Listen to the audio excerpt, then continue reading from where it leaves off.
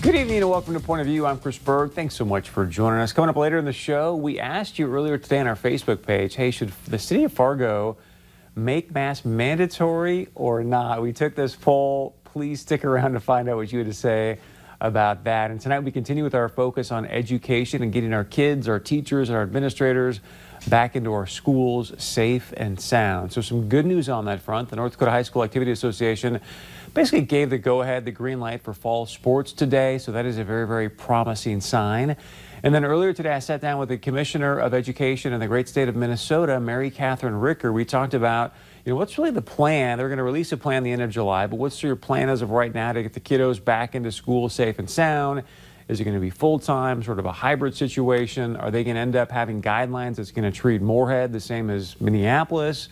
We had a very extensive conversation. You can see it all up on our website at povnow.tv. But here's just some of what she and I talked about earlier today. Based on the data that you are looking at and talking about right now with, I'm assuming, the governor and Department of Health, what are the chances that the students K through 12 are going to be back in school full time this fall? Well, I will tell you, we are working so closely with the Department of Health and, and obviously in contact with the governor and school leaders across the state of Minnesota every single day. And there is not a scenario yet that is off the table. One of the reasons last month we asked our school communities to prepare for 3 different scenarios. That scenario where we're back in school face-to-face, that scenario where we're a hybrid between face-to-face and distance learning, and of course, a distance learning scenario. Those 3 scenarios are being planned right now in real time in school systems across the state of Minnesota because we do have all of our scenarios on the table still.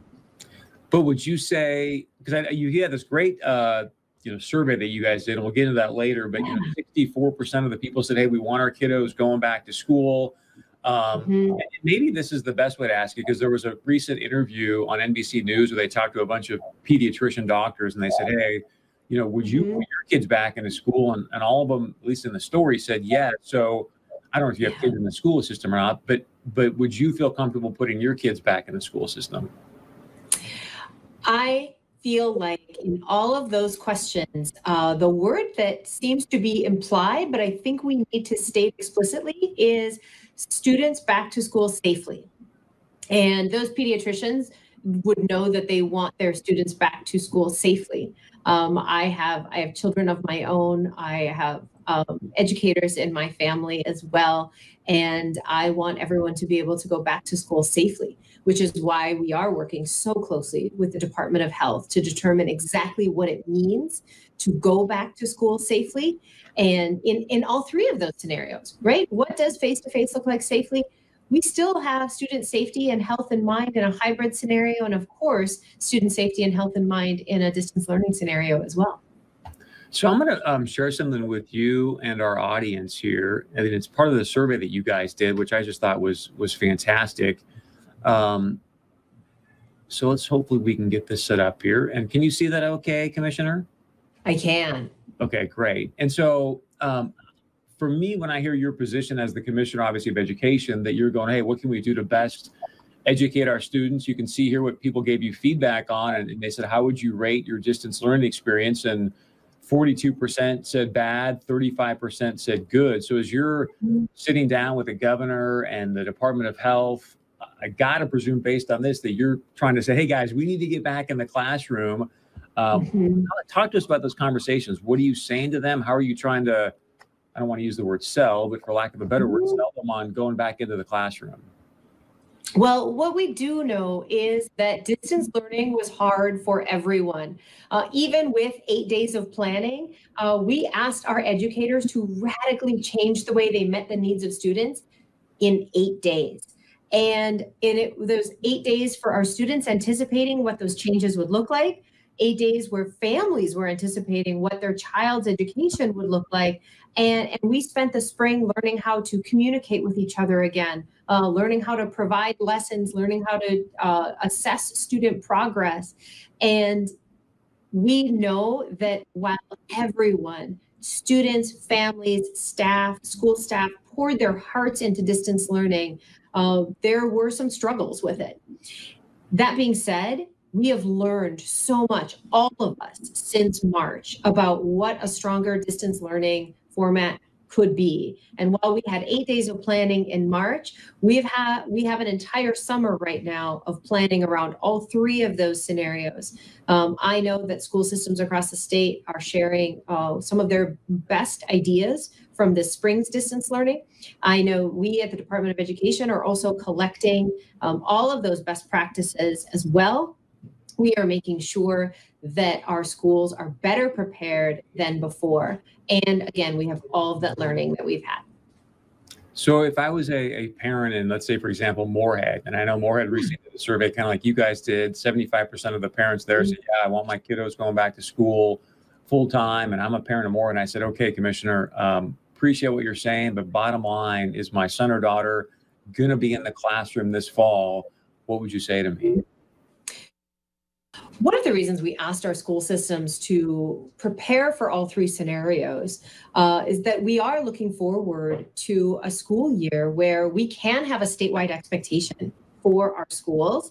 And yet we understand that as we continue to study this virus, work alongside the Department of Health, that we know that individual school districts are going to have to make specific decisions based on how the virus might be behaving in their school community. Okay, so that's one thing I was wondering is you're sitting down with the governor of the Department of Health, and I know the guidelines are going to come out at the end of July, but are you talking about statewide guidelines? And is Moorhead going to be treated the same as Minneapolis, or are you going to probably break it down by region or county, or how's that going to work?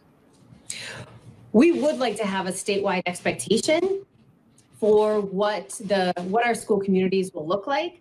And at the same time, even last June, when we released the fall guidance to begin preparing for all three of those scenarios, we talked about wanting school communities to be able to have a scalpel approach so that you could react to how the virus is behaving in your community in real time.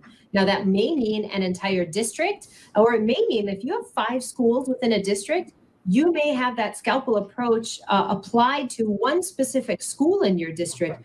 We want to be able to support the level of decision making going to that level of local investigation, as well as evidence coming from the field about the health of students, their families, and your whole community. So you have kind of statewide guidelines, but each district and school board can kind of break it down to fit for their community. Is that a fair assessment on my part? And I would say working alongside health professionals, working alongside our public health professionals in our counties, the Minnesota Department of Health, and those of us at the Minnesota Department of Education, so that there's no school community feeling like they would ever have to make this decision by themselves. You mentioned earlier when I asked you about the pediatricians, you said, hey, Chris, I think we all want them to go back to school, but do it safely. And that's so important. There is a school right now in Rochester, Longfellow Elementary, that is going to be starting up school at the end of this month in classes. They're going to have some different things they're going to do. So if we were going to do it to make sure our kids and teachers and administrators are safe, what are you looking at right now? Like, are masks going to be mandatory? Temperature checks as kids walk in? What are you thinking? We have a lot of guidance that we have put out actually about our about summer learning.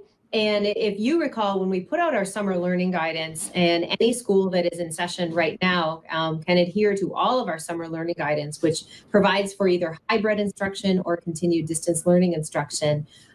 We actually have very specific health parameters around what those scenarios look like as well. And so any school that is, whether they're actively in session or about to be in session, can use our summer learning guidance right now until that the week of July 27th, when we'll share our fall guidance. Some people out there are going to say, and correct me if I'm wrong here, but I think like preschools have continued to serve young kids this entire time. And some people are going to, hey, look, if we can have all these kiddos at preschool, we can definitely have kiddos at K through 12. What's your response to them? We are incredibly appreciative of all of the schools and childcares that have opened and stayed open since March. And quite frankly, we're working very closely with them to gather the sort of health data they have been collecting, the sort of protocols they have already been putting in place to keep their sites sanitized, to keep their students healthy, to keep their staff healthy, sort of protocols they have in place for temperature checks for their children, as well as health and wellness checks for their staff. We are learning so much, and we're going to take all of that and really continue that partnership to make sure that whatever we learn from those childcare and preschool settings, we can apply to the greatest extent possible in our K-12 settings as well. Take us inside the meetings with the Department of Health and the governor and his administration from a standpoint of, I'm really curious as to what's the most important data that you're monitoring right now to make a decision about which direction you're going to go come the end of July. Mm-hmm. It's so important for us to look at what the health data is saying in communities across Minnesota. Particularly, we are, of course, we are watching the numbers that the Department of Health is sharing daily around testing, around the rates of increase, where they are decreasing. And one of the reasons we're looking at those numbers is, of course, to see what can we learn? Where can we get information that'll actually help in a school community setting from some of the numbers we're getting from other community settings. And the other thing we are looking at is we're also looking at what we can do to mitigate community spread. This is one of the things I have been stressing over and over again, that one of the ways we can all contribute to helping our students have a safe welcome back to school is by doing all of those things all of our friends in public health have been telling us since last winter, right? Vigorously washing our hands, making sure we're maintaining that social distance, and wearing a mask in public. Those are the sorts of things that mitigate community spread. And the better we mitigate community spread, the healthier the school environment will be for our students when it does come time to return to school this fall. How much is going to lie in the power of the parents? I mean, are they going to have the ability? Because I know the other question you asked, hey, for things that would have you not want to go back to school full time in your survey, it was the health concern. So if there's families out there, maybe you've got immunosuppressed kids or elderly people living with them, I mean, are they going to have the ability to make that decision as a family? They go, you know what, we're going to continue with the distance learning for right now. Mm-hmm. We know that for some of our families where there is, where there is a student who in the family who is immune compromised, perhaps, or perhaps there's an intergenerational family, and they have they're looking at their family situation, and they're determining right now whether in-person, hybrid, or distance learning is the healthiest scenario for them. These are the same reflections that our school communities are using as they build out these plans. If they were to build out a face-to-face plan, understanding that there may be some students or staff who feel like we're not in a place in fighting this pandemic where they can safely be in an in-person school setting. And they're building those into their plans right now so that when we get to a point where we're using any three of those scenarios, our school communities have already thought of what the highest quality alternative is for meeting the needs of those students and still tapping into the talents of those staff in any of those three scenarios. Can you give us any hints as to some of the guidelines right now that you are about releasing? Do you mean as far as what, what we entail in those three scenarios? Yeah, because it sounds like the governor around July 27th or so is going to sort of release, okay, guys, here's what we've come up with. I know you talked about the three scenarios, but any particular things you can share with us tonight that people don't know but should, of what's coming? I think there's a lot of information actually we shared in June when we released the fall guidance that is standard bearing, that will actually be just as true now and a month from now as it was in June. For families wondering what any of these scenarios could look like.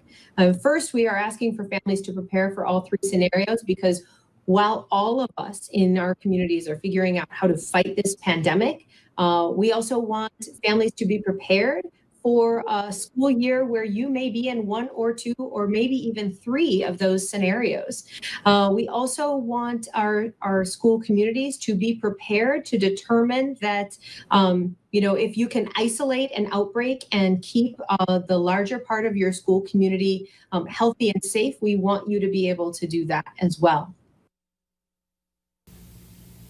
So thank you so much there to Commissioner Ricker. Again, if you want to see the entire conversation, it's such a hot topic right now. You can just go to our website, povnow.tv. It's probably another 15 minutes. We dive into some other details there as well.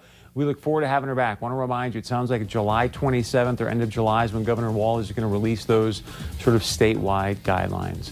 All right, stay with us. Coming up, because earlier today we asked you on our Facebook page, should Fargo have a mask mandate or not? Find out what you had to say about this coming up right after this short break. Please share your point of view with us. You can email us, text us, leave us a voicemail. We'll be right back.